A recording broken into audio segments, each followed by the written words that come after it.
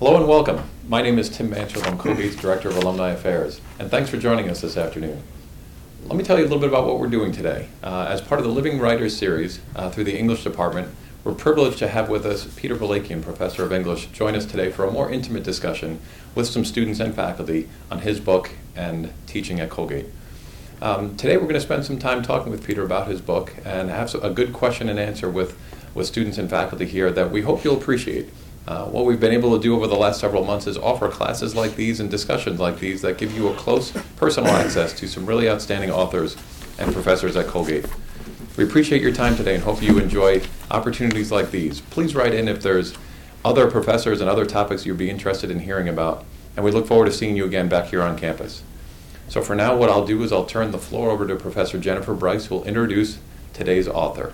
Professor Bryce. Thank you, Tim. It's a pleasure and an honor to say a few words about Peter Balakian, poet, memoirist, historian, translator, critic, public intellectual, who is also, to those of us in this room today, teacher, mentor, colleague, friend. Peter's newest book, Ziggurat, came out last month from the University of Chicago Press. It achieves, writes Carolyn Forche, a brilliant assimilation of the historical, philosophical, political, and psychological. To her list, I might add art, architecture, poetry of the past, pop culture, science, the natural world, personal experience, and the national tragedy of 9/11. Before Ziggurat were 5 books of poetry, most recently an edition of new and selected poems titled June Tree. A poem from June Tree is in today's issue of the Poetry Foundation and on the Huffington Press. The title of it, Post-Traumatic Shock, Newark, New Jersey, 1942. It actually appeared yesterday, November 11th, for Veterans Day. Peter's nonfiction includes the best-selling memoir Black Dog of Fate and a best-selling work of history, Burning Tigris, about America's response to the Armenian genocide. Last year, Knopf published Armenian Golgotha, Peter's translation of his uncle Grigoris Balakian's memoirs. Born and raised in New Jersey, Peter was educated at Bucknell, New York University, and Brown. He's taught at Colgate since 1980 and is the Donald M. and Constance H. Rebar Professor of the Humanities. He directs the Creative Writing Program and was the first director of the Center for Ethics and World Societies. Among Peter's many awards and honors are the Penn Allbrand Prize and the Raphael Lemkin Prize, Guggenheim and National Endowment for the Arts Fellowships, and the Koronatsi Medal, Armenia's highest cultural award, given to Peter for his tireless efforts to break the silence that for so many decades surrounded the genocide of the Armenians by the Turks. You probably already know my colleague Jane Pincham, an E.M. Forrester and Virginia Woolf scholar who co-teaches the Living Writers course with me here at Colgate. We're also joined today by Jackie Joaquin, a senior major in English and creative writing and a minor in political science, and Lyle Tolley, who graduated from Colgate with an English degree in the spring of this year and who's now getting his MAT. Thanks for being here.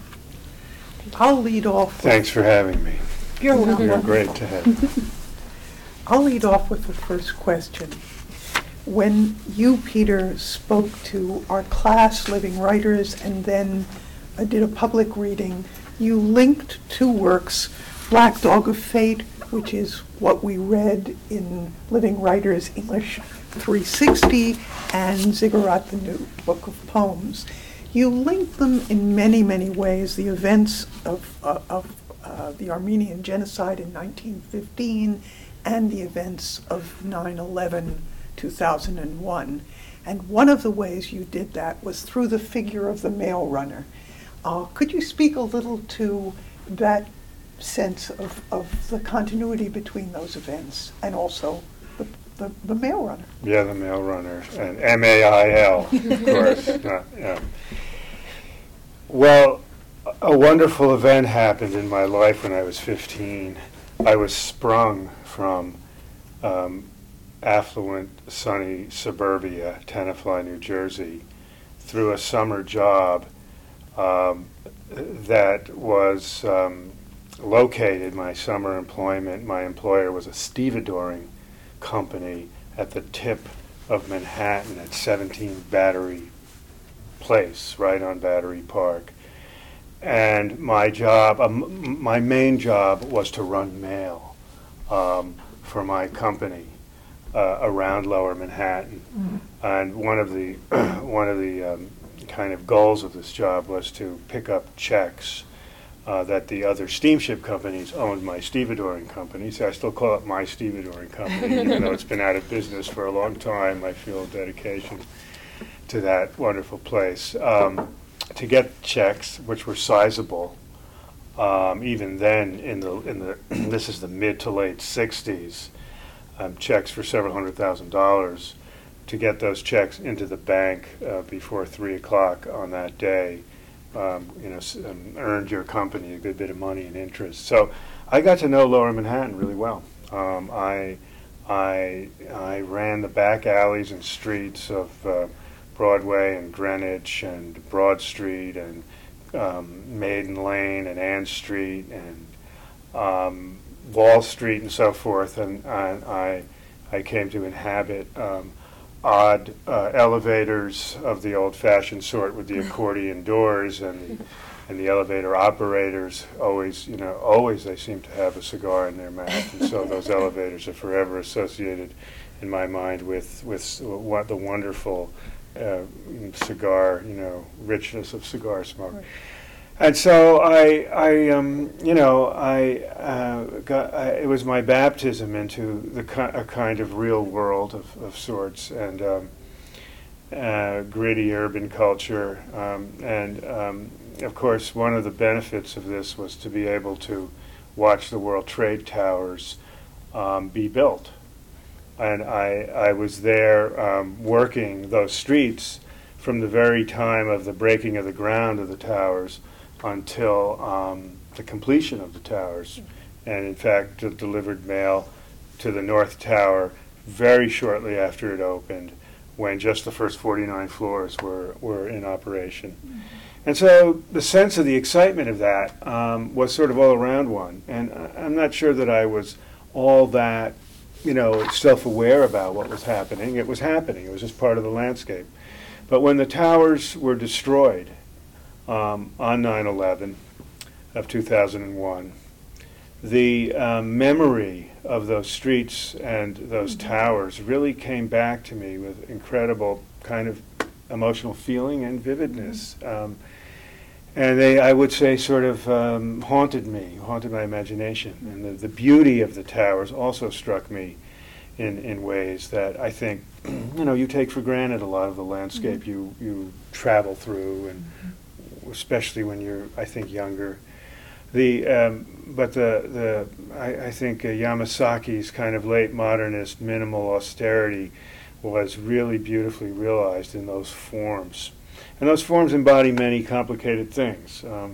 They embody, late post-industrial capitalism, international capitalism. They embody architectural achievements. They embody a certain piece of Manhattan that was unique. I mean, 250 to 270,000 people worked in the towers every day.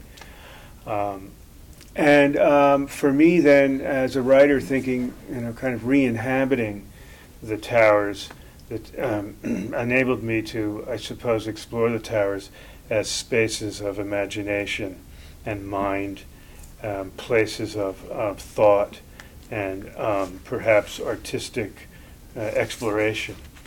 And that, of course, created an interesting brew and even a fusion for me as I began to write a group of poems that are in my new book. But as you noted, too, the landscape of the Mail Runner also was a formative place for my own memoir story. in a very different way. So place can become interesting incarnations of different dimensions as you inhabit the place at a different time in a different genre. And there's much to be said about that, and I'm just sort of scratching the surface here, but I'd love you to read World Trade Center Mail Runner 71, if you might. sure. Only to say here, to add to what I've noted, just that the pop song that I use here is from Junior Walker and the All-Stars, who are a kind of rock bluesy group of the mid to late 60s, and the song "What Does It Take to Win Your Love for Me" was We played it, you know. Did We Jane did? tell you? We I played love it in class. It's It's so great. You Yeah. know, that song has a kind of, People walked into the classroom While it was hearing playing. I'm it. so Yeah. glad to It's hear that. really It has a fun. great energy to it. There's still, I was, I Yeah, haven't it was heard hot. it in a long time. It has a beautiful energy to it. And so I will, I assume the lyrics will be evident how I try to read them. So World Trade Center, Mail Runner, 71. Every city's a response to the indifference of geology. From the pier on West Street, the towers were sun on steel. I felt the tone hole sockets vibrate in my hand. I felt, what does it take to win your love for me? Woozy like bourbon, insistent as the crowds pushing around me to the lunch carts and heavenly benches. By the time I pressed the buttons, Junior Walker's sax was swallowing the elevator. I rose up a vertigo of keys into the plain lingo of anodized aluminum and blue skied-out window panes.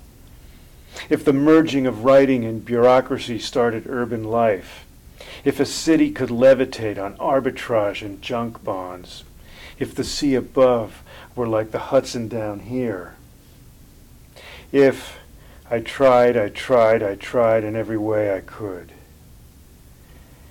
The vents were cooling me down. I had a check for $500,000 in my pocket, a lot for those days. At the Sky Lobby on the 47th, I looked out at the barges and tugs on the filthy gold water. The Colgate clock on the Jersey side ticking in the late capitalist haze. Looked out into the mica flakes of air. The gulls flat as floating money. The sun spilling on a geology of invisible numbers.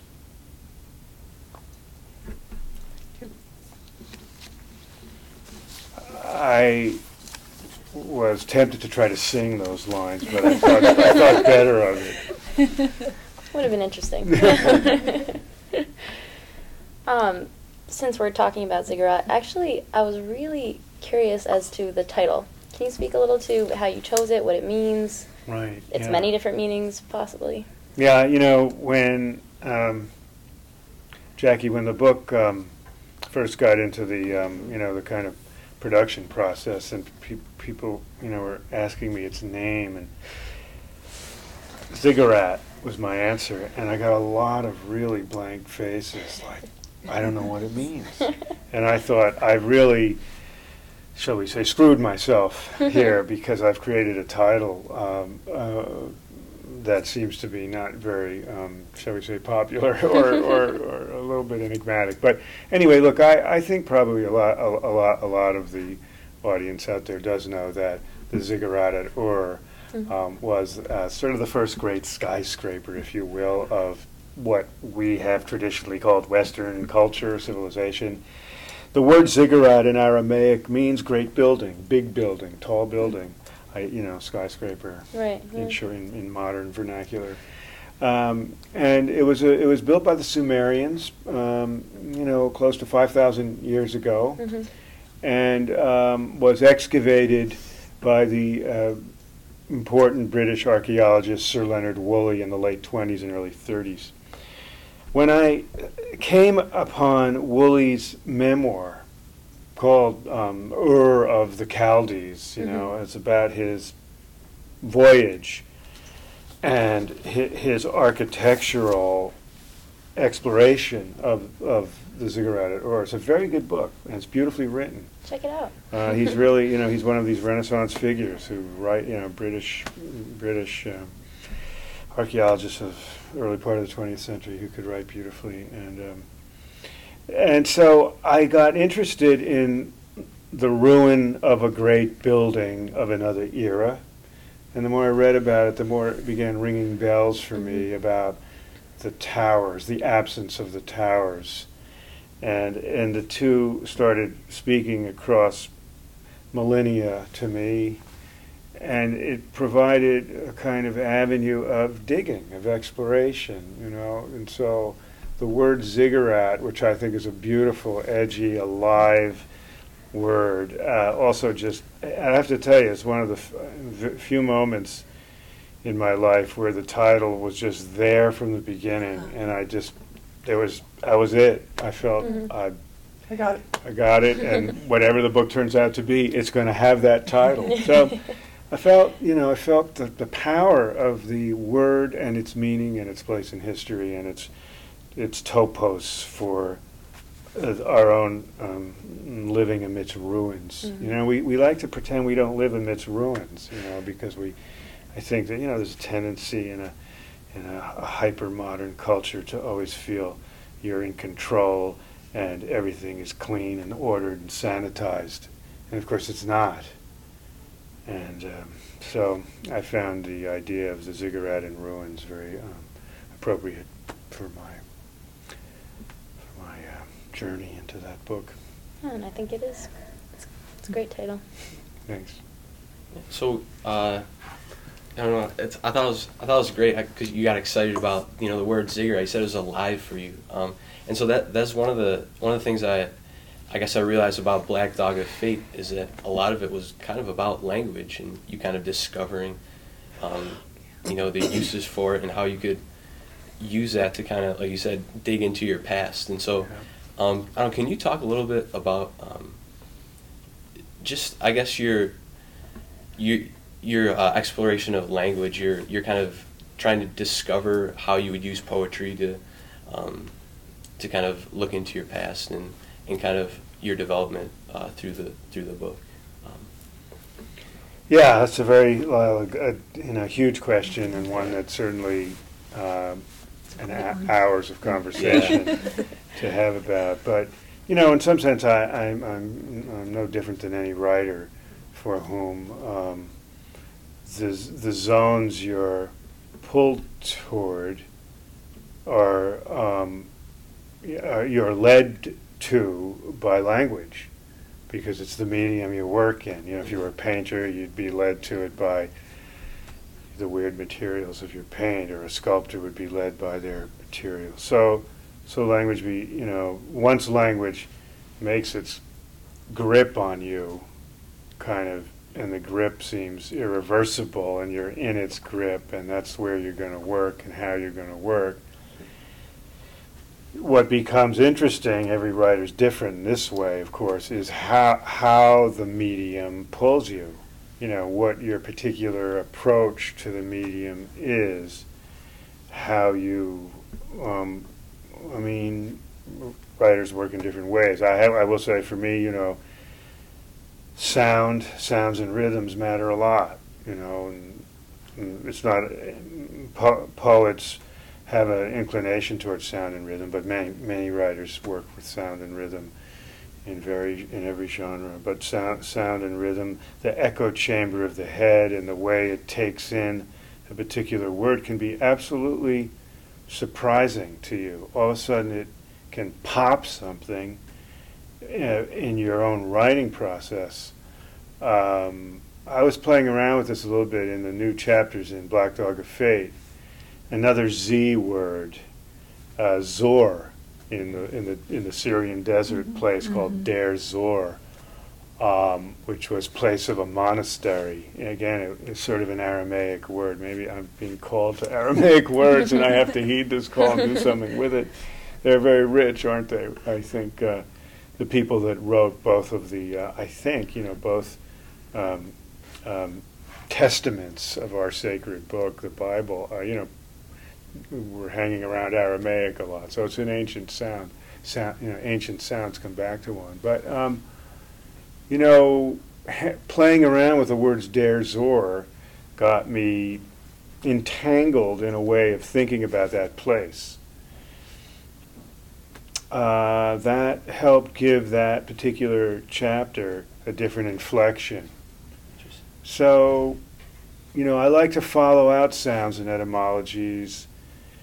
I like to hear words in my own echo chamber and see how they get translated. Because any writer might translate a couple sounds slightly differently, but the nuances of the differences make a big deal in in what you end up doing and how the kind of cadences you establish in your writing. I also find, I suppose, in both in this, in the memoir and in my various poems, sometimes the interesting energy of song lyrics can be igniting, because they are a form of poetic language, the best ones, and sometimes even weird ones that you can kind of bite a phrase out of a newspaper article or a song lyric or a memorable speech, and it takes you somewhere. So the idea is letting sound and rhythm take you places that are intellectually down the road. Okay, so that's one way to think about a piece of how language could open things up for me. And as a kid, I write about this a bit in the Black Dog story. Poetry came really alive for me at a certain point in my high school life.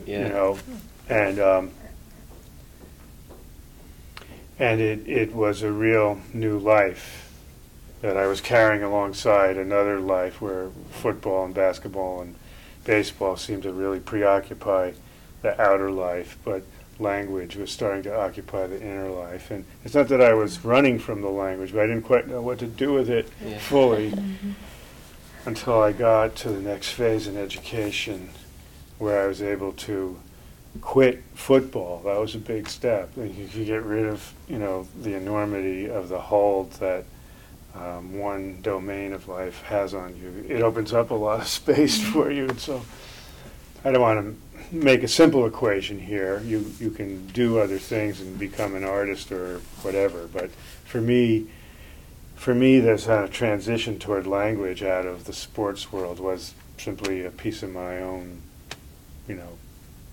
journey. Can you talk about genre a little bit? You write poetry, you write nonfiction, you actually write in many nonfiction forms: essay, criticism, memoir, history, of course. Do you inhabit both of those forms with equal ease and move between them? I know now you're working on essays, having just published a collection of poetry. And are you more comfortable in one or the other? And is there any way that the two of them speak to each other, that writing nonfiction helps the poetry and the other way around? Jennifer, great. Yeah, that's great stuff to think about. I want to take the last thing you say first, because they do, for me, speak to each other. Do they? I would say that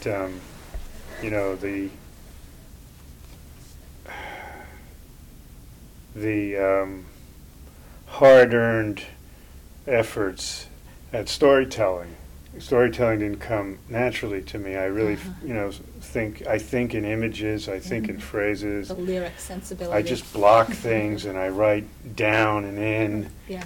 And, I remember at the beginning of working with the editor who bought Black Dog of Fate, Gail Winston, and saying to me, okay, now we've got to move in a linear, way. So this has to be flattened and it has to move differently. So I said, okay, I hear you. I'll work. So I that was something to learn. Yeah. I think it was very, it was important in also helping to move my poems in a more, I use narrative here cautiously, but in a more perhaps spoken voice. It inflected more speaking tones into the poems. And that had come out of prose. And I think that was, for me, a fine mix of, you know, what would I want to say, literary energy that came out of one form into another. And then, you know, going backward, I mean, going in the other direction, I write prose out of image bases, out of image clusters and phrase rhythms, so that for me is a natural way of writing. If it's going to be a piece of writing that's going to move more narratively, you know, I figure out how to crack the wires and you know, break the stones up more so they move faster. But the two really do have some synergy. They do. And not you know, always challenging to find the recipe. So I'm, you know, into that recipe, and you, of course, are a writer for whom food matters. I mean, the sense of a cook-off, and you know, the sense of what you do with lamb in prose or in poetry is real. But to take that to another source of your writing, and that is what we haven't talked about so far on Armenia. Many of the audience that will be listening to us now know you through much of that work and know you through 60 Minutes, through Charlie Rose, through the public places you've talked about the Armenian genocide. Could you speak a little to, and I say that looking at Jackie across the way, who is also Armenian, could you speak a little to the Armenian part of you as writer, that is, really how Armenia generated also the self that is the writer, Peter Balakian? Yeah, much to say there, Jane, absolutely. I mean, it's a curious recipe, as you picked up on, you know, the right concept. Here it is, a recipe. We are all a recipe, aren't we, you know, of strange ingredients. The Armenian, you know, the Armenian reality for me is in part bound up in memory and history, so that clearly my own engagement with history has come through some degree of personal memory and familial memory, which is, I suppose, best defined by my hunt to find out about what happened to my grandmother's generation, my grandparents' generation, as survivors of the Armenian genocide. And they were survivors in different forms. My grandmother really having walked through the fire of a brutal death march in August and September of 1915, and having had her entire family, more than 50 people, murdered more or less in the first 2 weeks of August of 1915, and she was the only surviving member, except for a half cousin who happened to be in New Jersey, Thomas Sheker-Lamedjan, which was her full Armenian name, which got Americanized to Shakarjan in New Jersey by the 1940s and stood prominently on real estate signs as Shakarjan Realty all over Bergen County, just to be a testimony to the fact that Armenian entrepreneurial skills travel far. She herself was not in the business. It was her half-cousins, offspring who were. But okay, so my grandparents and my father's parents were survivors of a different sort, lived in the big capital of the empire, Constantinople, where my father was born in 1920, and where his sisters were born, actually during the war and during the period of the genocide. Their flight was a little different. It happened after the war, But so both of these enigmatic histories hover over my, otherwise suburban, sunny, affluent childhood, and they're not spoken about openly. And they appear in weird forms. I've called them hieroglyphic forms or encoded messages, and that's a lot of what I try to track down in Black Dog of Fate. But my interest in those encoded messages and in those hieroglyphics, kind of prompted me as a writer to become immersed in a certain kind of memory and a certain kind of historical hunt. So that's certainly a big part of the Armenian dimension of my sensibility. Once you start digging in those veins, then you come up with all kinds of stuff, and you're stuck with it. Muck, blood, burned clothing, but also church belfries and gorgeous artifacts and illuminated manuscript. As far as the language goes, it's certainly one of the great regrets of my life to this point that I don't speak the language fluently. I have a little bit of language here and there. Kichma is the word in Armenian. A little. People ask me, do you speak Kichma? What can I say? But some phrases and words and sounds, I grew up with, sure. But I wish there were more language. Yeah. But anyway, so then the culture starts to come into you a bit. But for me, the culture always came, hard to talk about adequately, I suppose, but certainly is always coming through an Anglo-American literary lens. These are the traditions I'm trained in and immersed in. I don't write in Armenian, I don't read it.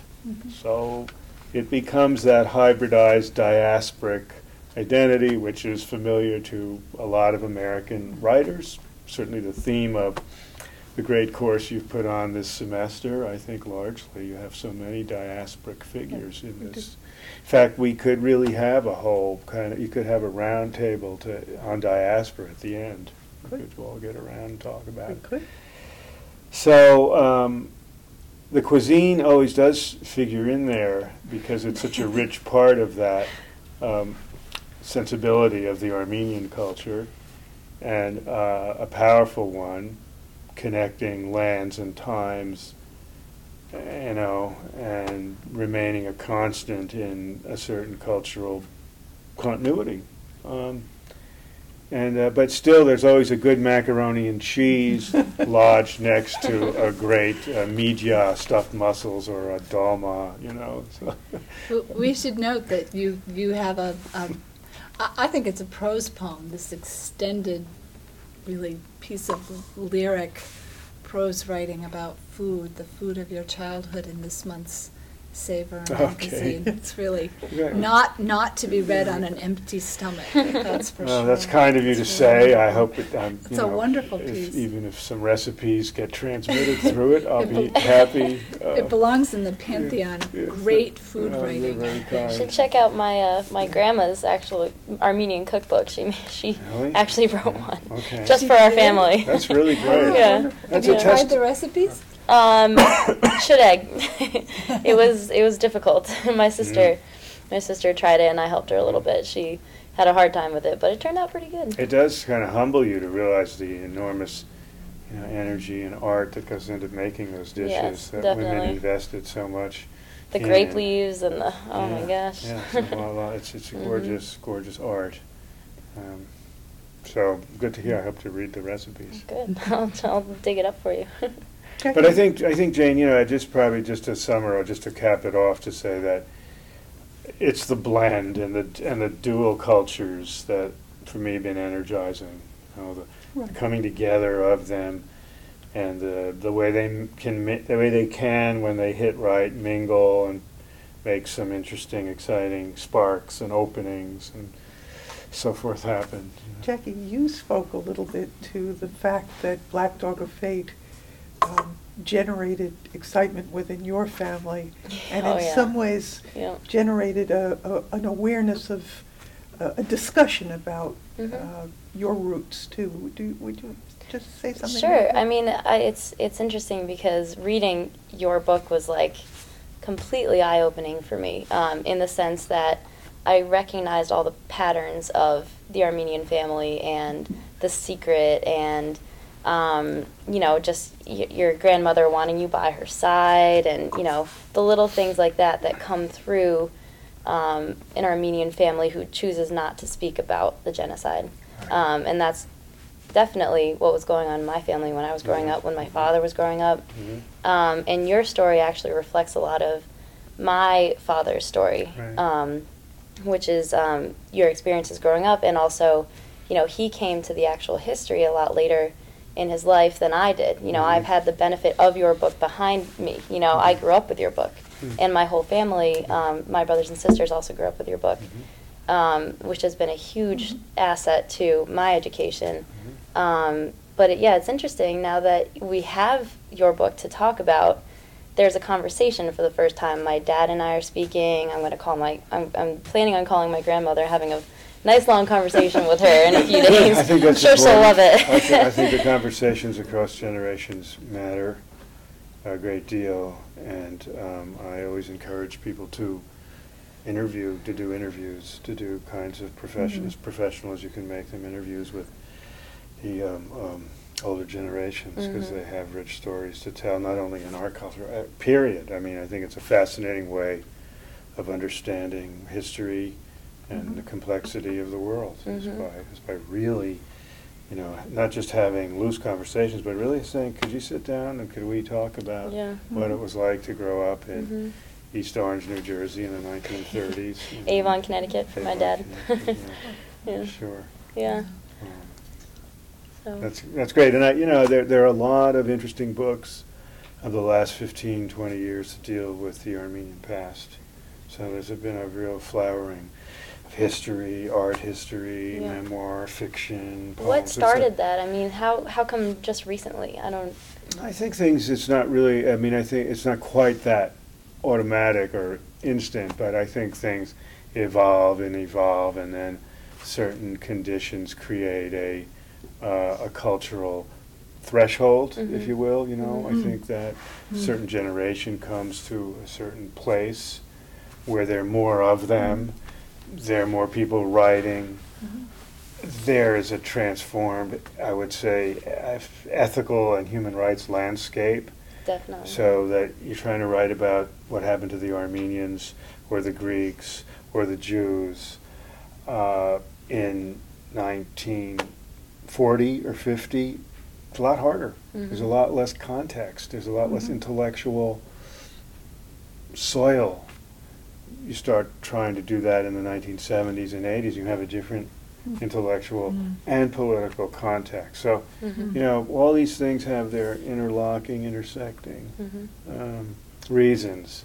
So, and things are very connected. The impact of Holocaust studies has been large on the broader writing about human rights, and so you have stories coming from Cambodia and Rwanda, from the Balkans, all over the planet, stories that create a very rich tone in contemporary literature.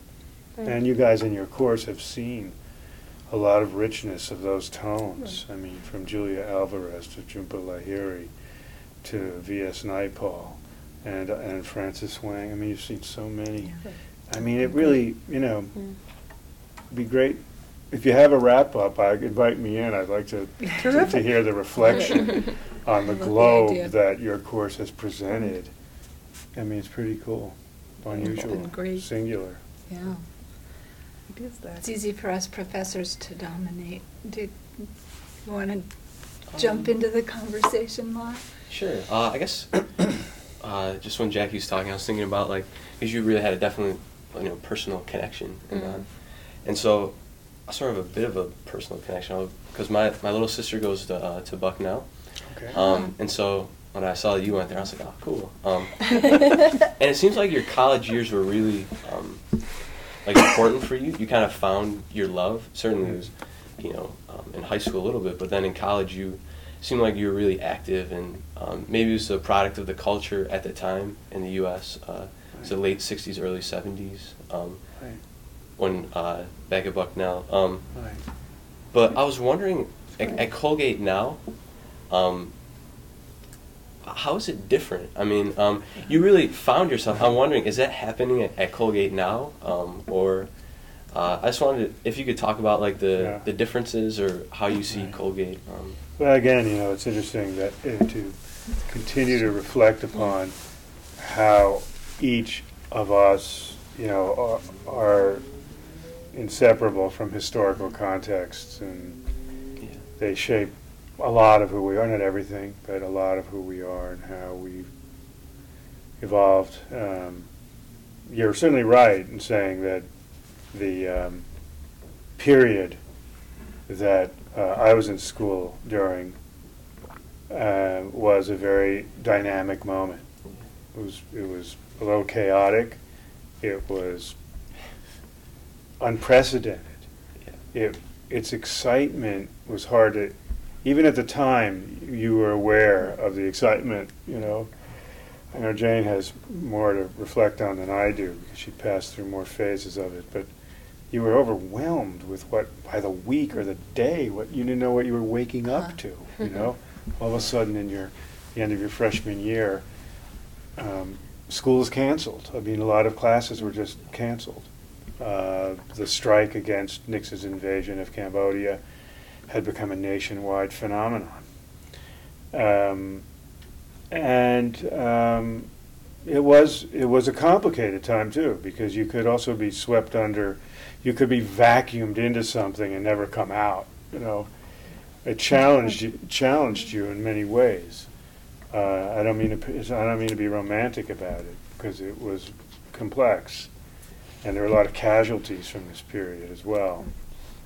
We all have friends who sort of were burned by it. But it was exciting, and it was a sense that the intrusion of politics and history into the daily life was clearly defining, and it made education pop and heat up in ways that I would think many people of my generation would say had a big impact on them, and might have had an impact on their wanting to go on and into education. And I have many things to say about Bucknell. Was a particularly interesting countercultural place for some odd reasons that had to do with the Lewisburg Federal Penitentiary and some very important political prisoners like Daniel Berrigan and Sister Elizabeth McAllister, who were there and who were on prison furloughs in classes that I was taking, and who were working with the New Left historians who were kind of training me, like my old friend Dick Drennan, who wrote an important book on Emma Goldman. So that stuff was like, I didn't know I was signing up for this. I'm coming out to the beautiful pastures of central Pennsylvania thinking I'm going to be playing football, and things change rather quickly. Yeah. But your bigger question about today and the college campus, I mean, in some sense, it's not quite fair to make simple comparisons between 2010 and 1970 or something. So much has intervened, and politics happens in complicated ways for your generation. A lot of it happens on the internet, I know, and you are the most global generation that's ever existed, and that's incredibly exciting. I think about our age. It had its beauties too, but you went to a pay phone booth once a week and made a call. Yeah. Otherwise, nobody knew what you were doing, where you were. Yeah. No email, no cell phone. I mean, it's a revolution away. Yeah. You asked me, are people discovering themselves and finding themselves? Absolutely. I mean, every year we all have students whose lives are going to real places out of work that's happened to them here. And what You too. I mean, it's every bit as dynamic. The terms are different, and there is a difference in public aggregate formation among young people. And there's something exciting about civic aggregate, civic coming together and working. I think it does happen, but it doesn't, it's not quite as acute, and I wish there were more of it. I wish there was just more presence in that way, but I do know that, that there are a lot of challenges for your generation. My Lord, huge challenges that, so many grade Colgate students are getting totally immersed in. This is going to be the last question, and I know that we have to keep it short because we're up against our time limit.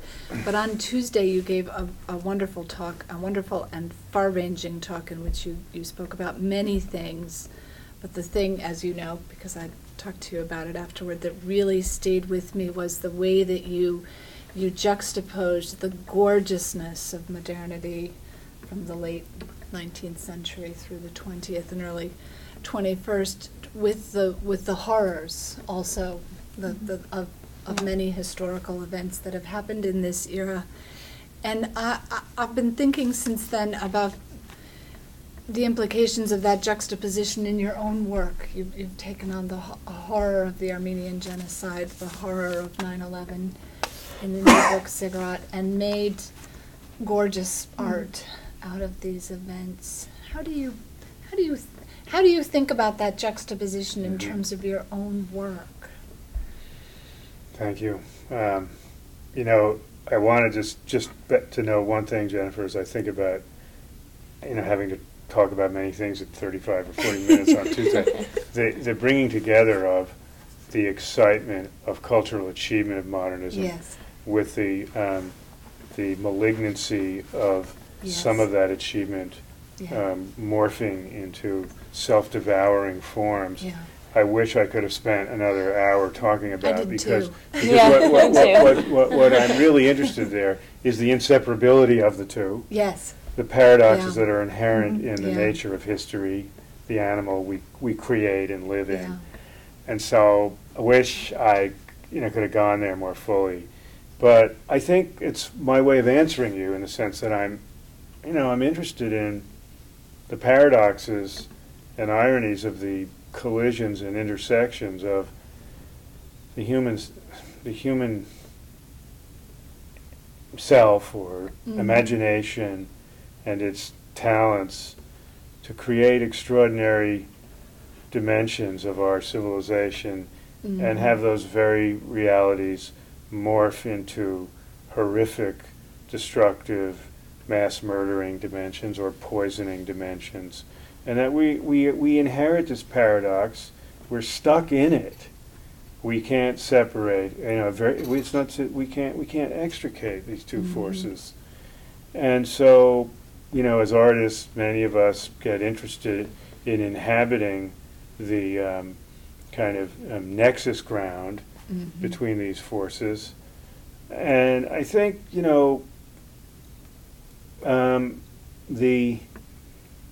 the challenge, I suppose, I've tried to explore some of those interstitial places, and I don't want to beautify the horror, of course, but I'm interested in these collisions because I think that you can have the dynamic excitement of the airplane, and then you can have mass murdering with bombs coming out of airplanes, and the two have to stay in an unresolvable tension. So maybe the unresolvable tension continues to interest me. Fabulous. I want to say thank you to our audience. It's a real pleasure for us at Colgate. We're sitting in Melinda and Jeff Fager's contribution to the English department, a wonderful room. What pleasure to be talking with students and Peter Balakian here, and to have you, an audience of alumni and friends online. Thank you, and thanks to Peter Balakian. Thanks for Thank you. Thank you. pulling me in here to talk. It's been a joy.